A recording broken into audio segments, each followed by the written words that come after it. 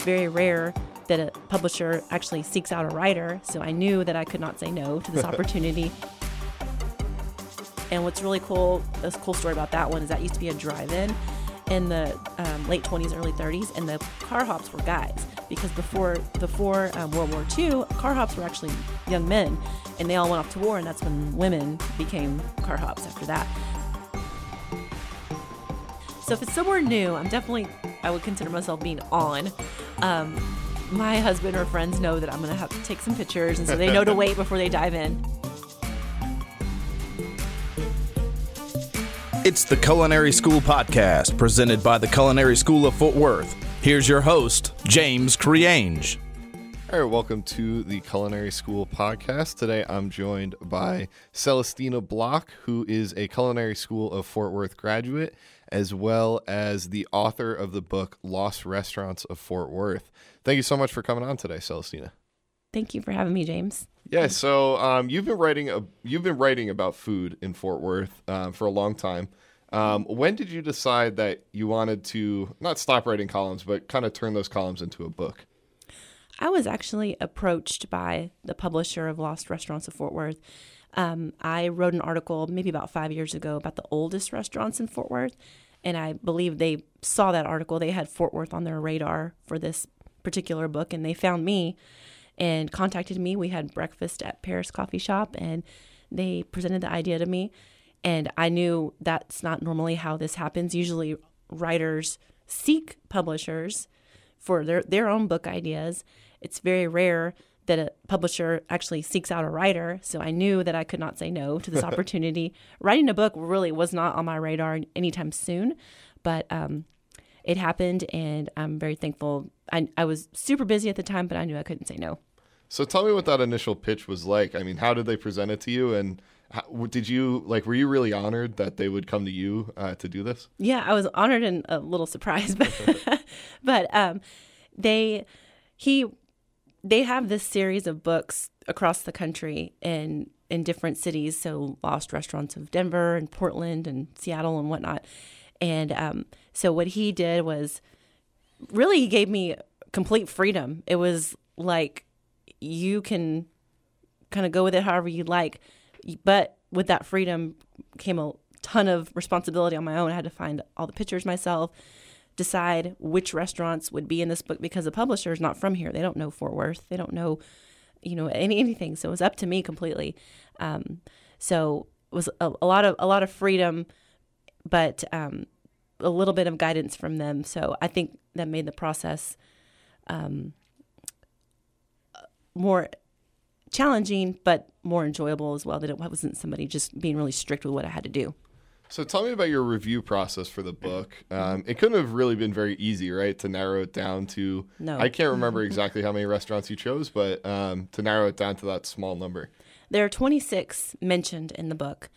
The publisher did give a range of 15 to 30 restaurants that they typically have in these series of books.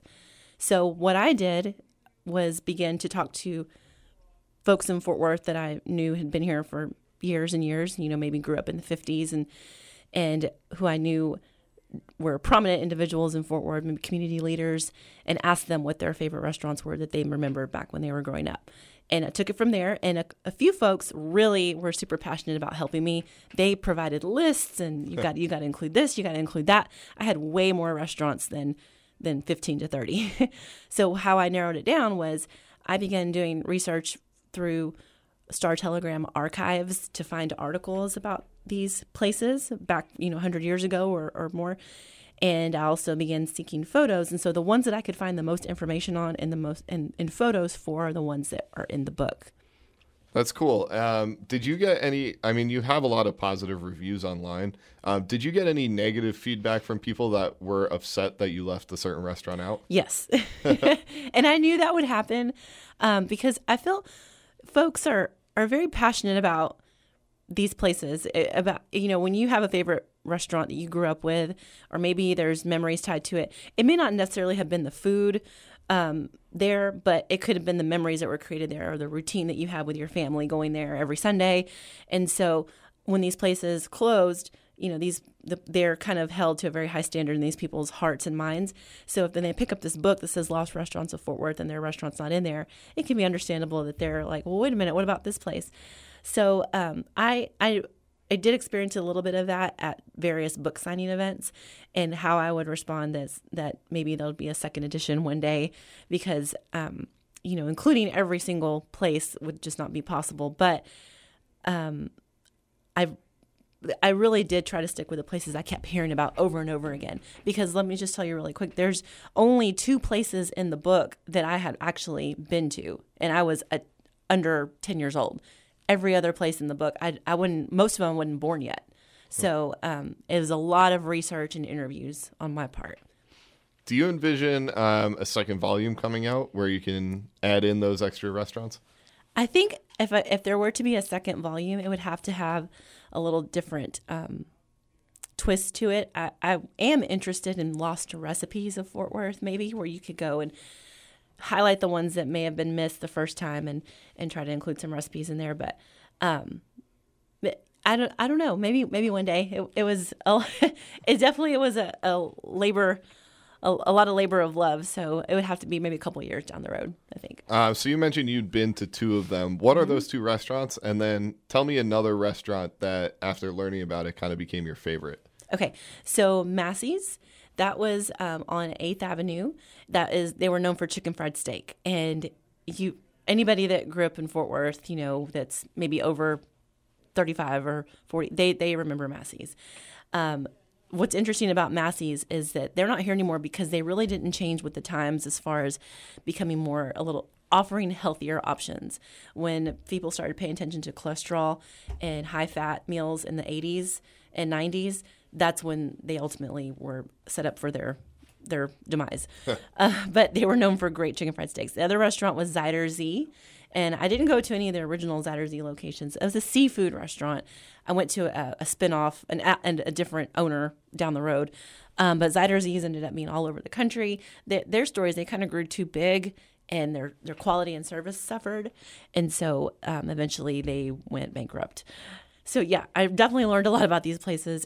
Another cool restaurant, there's so many that I learned about, but the location of Lucille's right now on Camp Bowie, that was home to several really popular restaurants since the 1920s.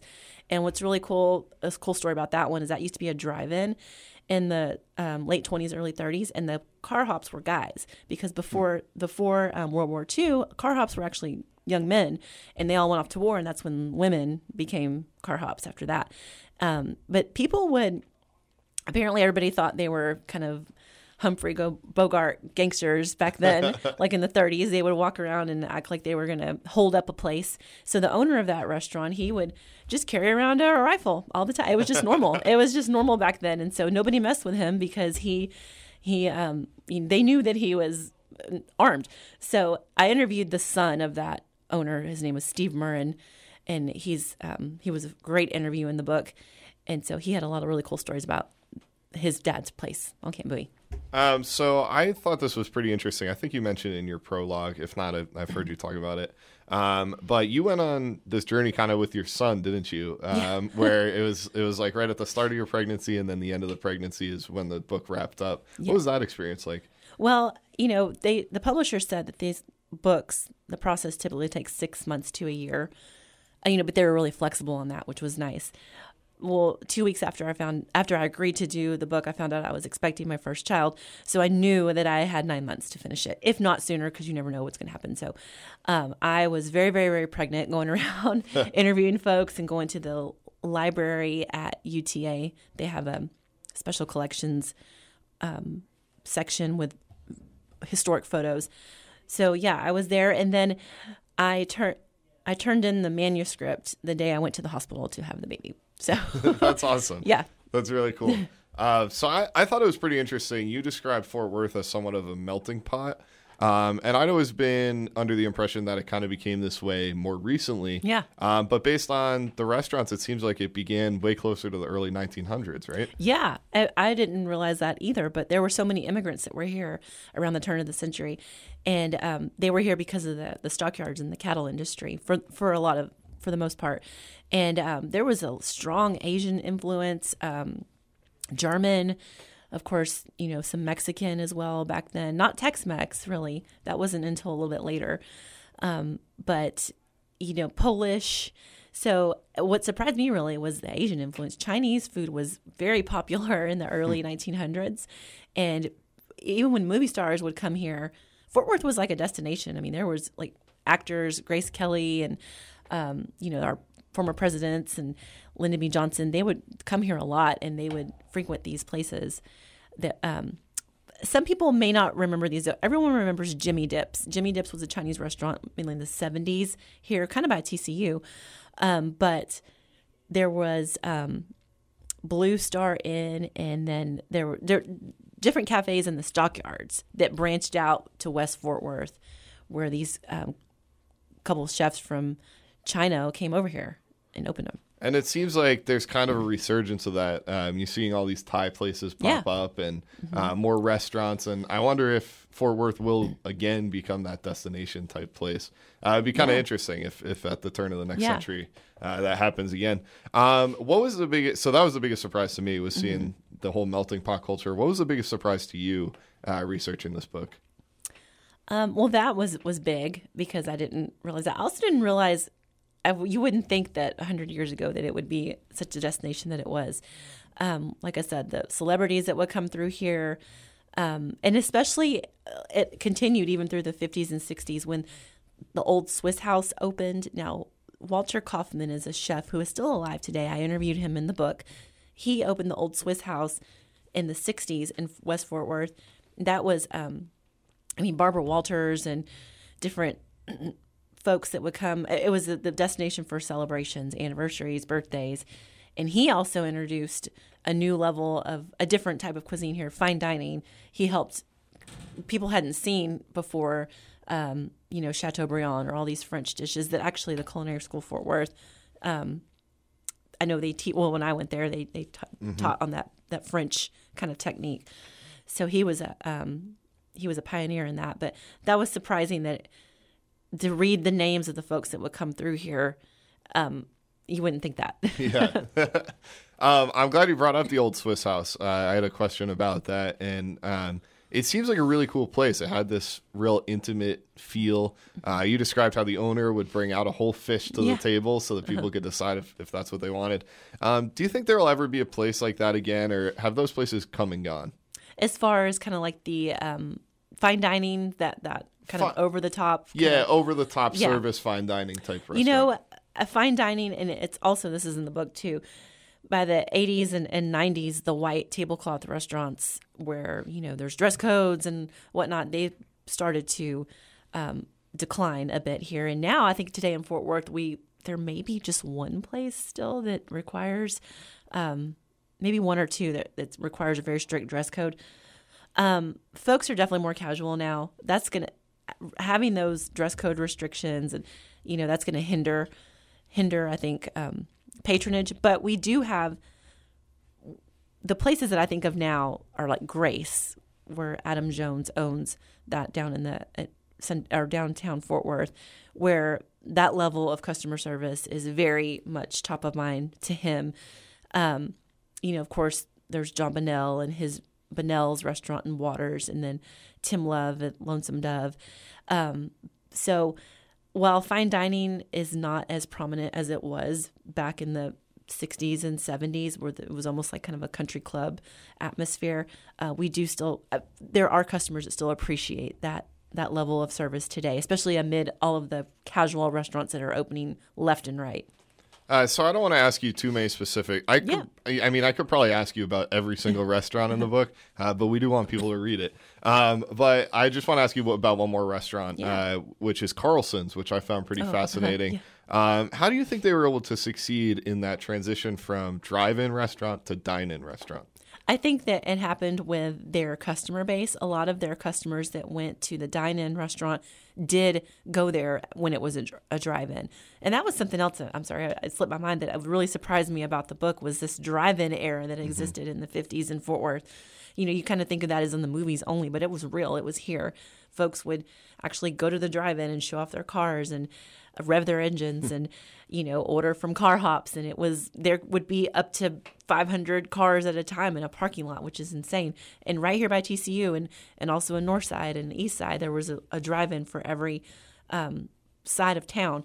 But I think that those Carlson's and even Lone Star Drive-In that also made that transition, they paid attention to what their loyal customers wanted. And as their loyal customers grew up out of that era, they wanted a little less mayhem. They wanted good coffee and a good service. And so they gave them that and toned things down a bit when that whole era kind of ended. So to begin to start to wrap this up, I have a few questions about you specifically outside of the book. And one of the cool things about you is that your career arc, within your career arc, is that you went to the culinary school, Culinary School of Fort Worth, for a completely different reason than most people would go to culinary school. I mean, you wanted to learn the backgrounds of a kitchen to help yourself writing. Do you think learning in the kitchen did make you a better writer? I think it definitely helped me understand, take a glimpse into what chefs are really going through back there. I'm not saying by any means that I compare myself to those chefs or know exactly what happens in every kitchen, but I understood terms like working on the line and, mise en place and all the prep that's so important. When I went to the Culinary School of Fort Worth, back then we had monthly brunches on Sunday where we had to work and serve the public. So we actually were also servers as well. And I understood how important service is to any restaurant too, and keeping water and tea glasses filled and making sure that food was hot, cold food was cold, hot food was hot. So yes, and when I'm writing about restaurants that are opening or having a new menu launch or a new chef change, I can have an understanding of what that means and how to better describe that to a reader of whoever I'm writing for at the time. Yeah, and with that knowledge, what are some of the things that you're looking for most when you walk into a restaurant to write about? Well, I write a few reviews. I mean, every once in a while. I mainly write food news, like what's happening. And so I like to share a little bit about the atmosphere, because that plays such a role into what diners are looking for when they decide where to go out to eat. There's so many places to go out to eat. It's not just the food that would draw them in. What's the atmosphere like? And so I'd look to describe that, a sample of what they might find on the menu as well as price points, because that's important too. And then, just kind of service as well, like what they might expect for that too, because it's to whittle down all the choices and pick a place. It's disappointing to go and you have a bad experience when you could have went somewhere else, or it's just there's only so many days in the week to go out to eat. Is it difficult for you to go out just casually out to eat, let's say like on a date night or something, or are all of those things racing through your mind every time you're at a restaurant? It depends on where we're going. So if it's somewhere new, I would consider myself being on. My husband or friends know that I'm going to take some pictures, and so they know to wait before they dive in. And I try not to be super annoying with that. I try to be fast with that. But if it's a regular place that we go to, or I don't really. It's just kind of I enjoy the experience there with whoever I'm with. So as a final question for you, as a consumer, what is some advice that you'd give to a young chef that's looking to open up their own place? Okay, well, this is just from what I've seen. I think in talking to other chefs who are successful in Fort Worth and very experienced, is to pick what you like and do that one thing well. Don't feel like you have to have this massive menu and cater to all different types of diners.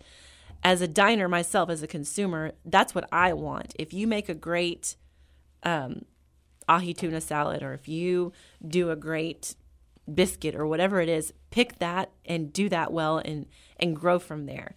And I think folks will appreciate that too. When they know exactly what they're going for. And just start there. Also, think about something a little bit different than what we have in Fort Worth. There are so many burger places and taco places, barbecue. If you're going to choose one of those items, I'm not saying you can't do well there.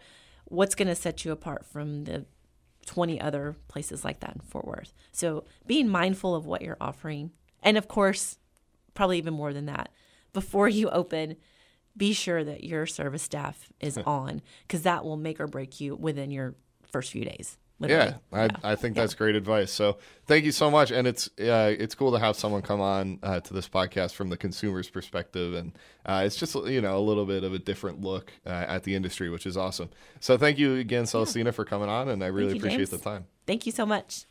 All right. Thanks again to Celestina Block for coming on to the podcast. Go and check out her book, Lost Restaurants of Fort Worth. It's a really interesting read, especially if you're in the Fort Worth area. I think it's great. And if you enjoyed this podcast, why don't you go ahead and give us a rating, leave a review if you want, right there on the iTunes page. That will be really helpful for us and help us to move up in the rankings there on iTunes. You can also subscribe to the podcast. This way you get the latest downloads every time that we post one. You can also go ahead and follow us on Facebook and Instagram. On Instagram, we're Culinary School FTW, and on Facebook, you can just search for the Culinary School of Fort Worth.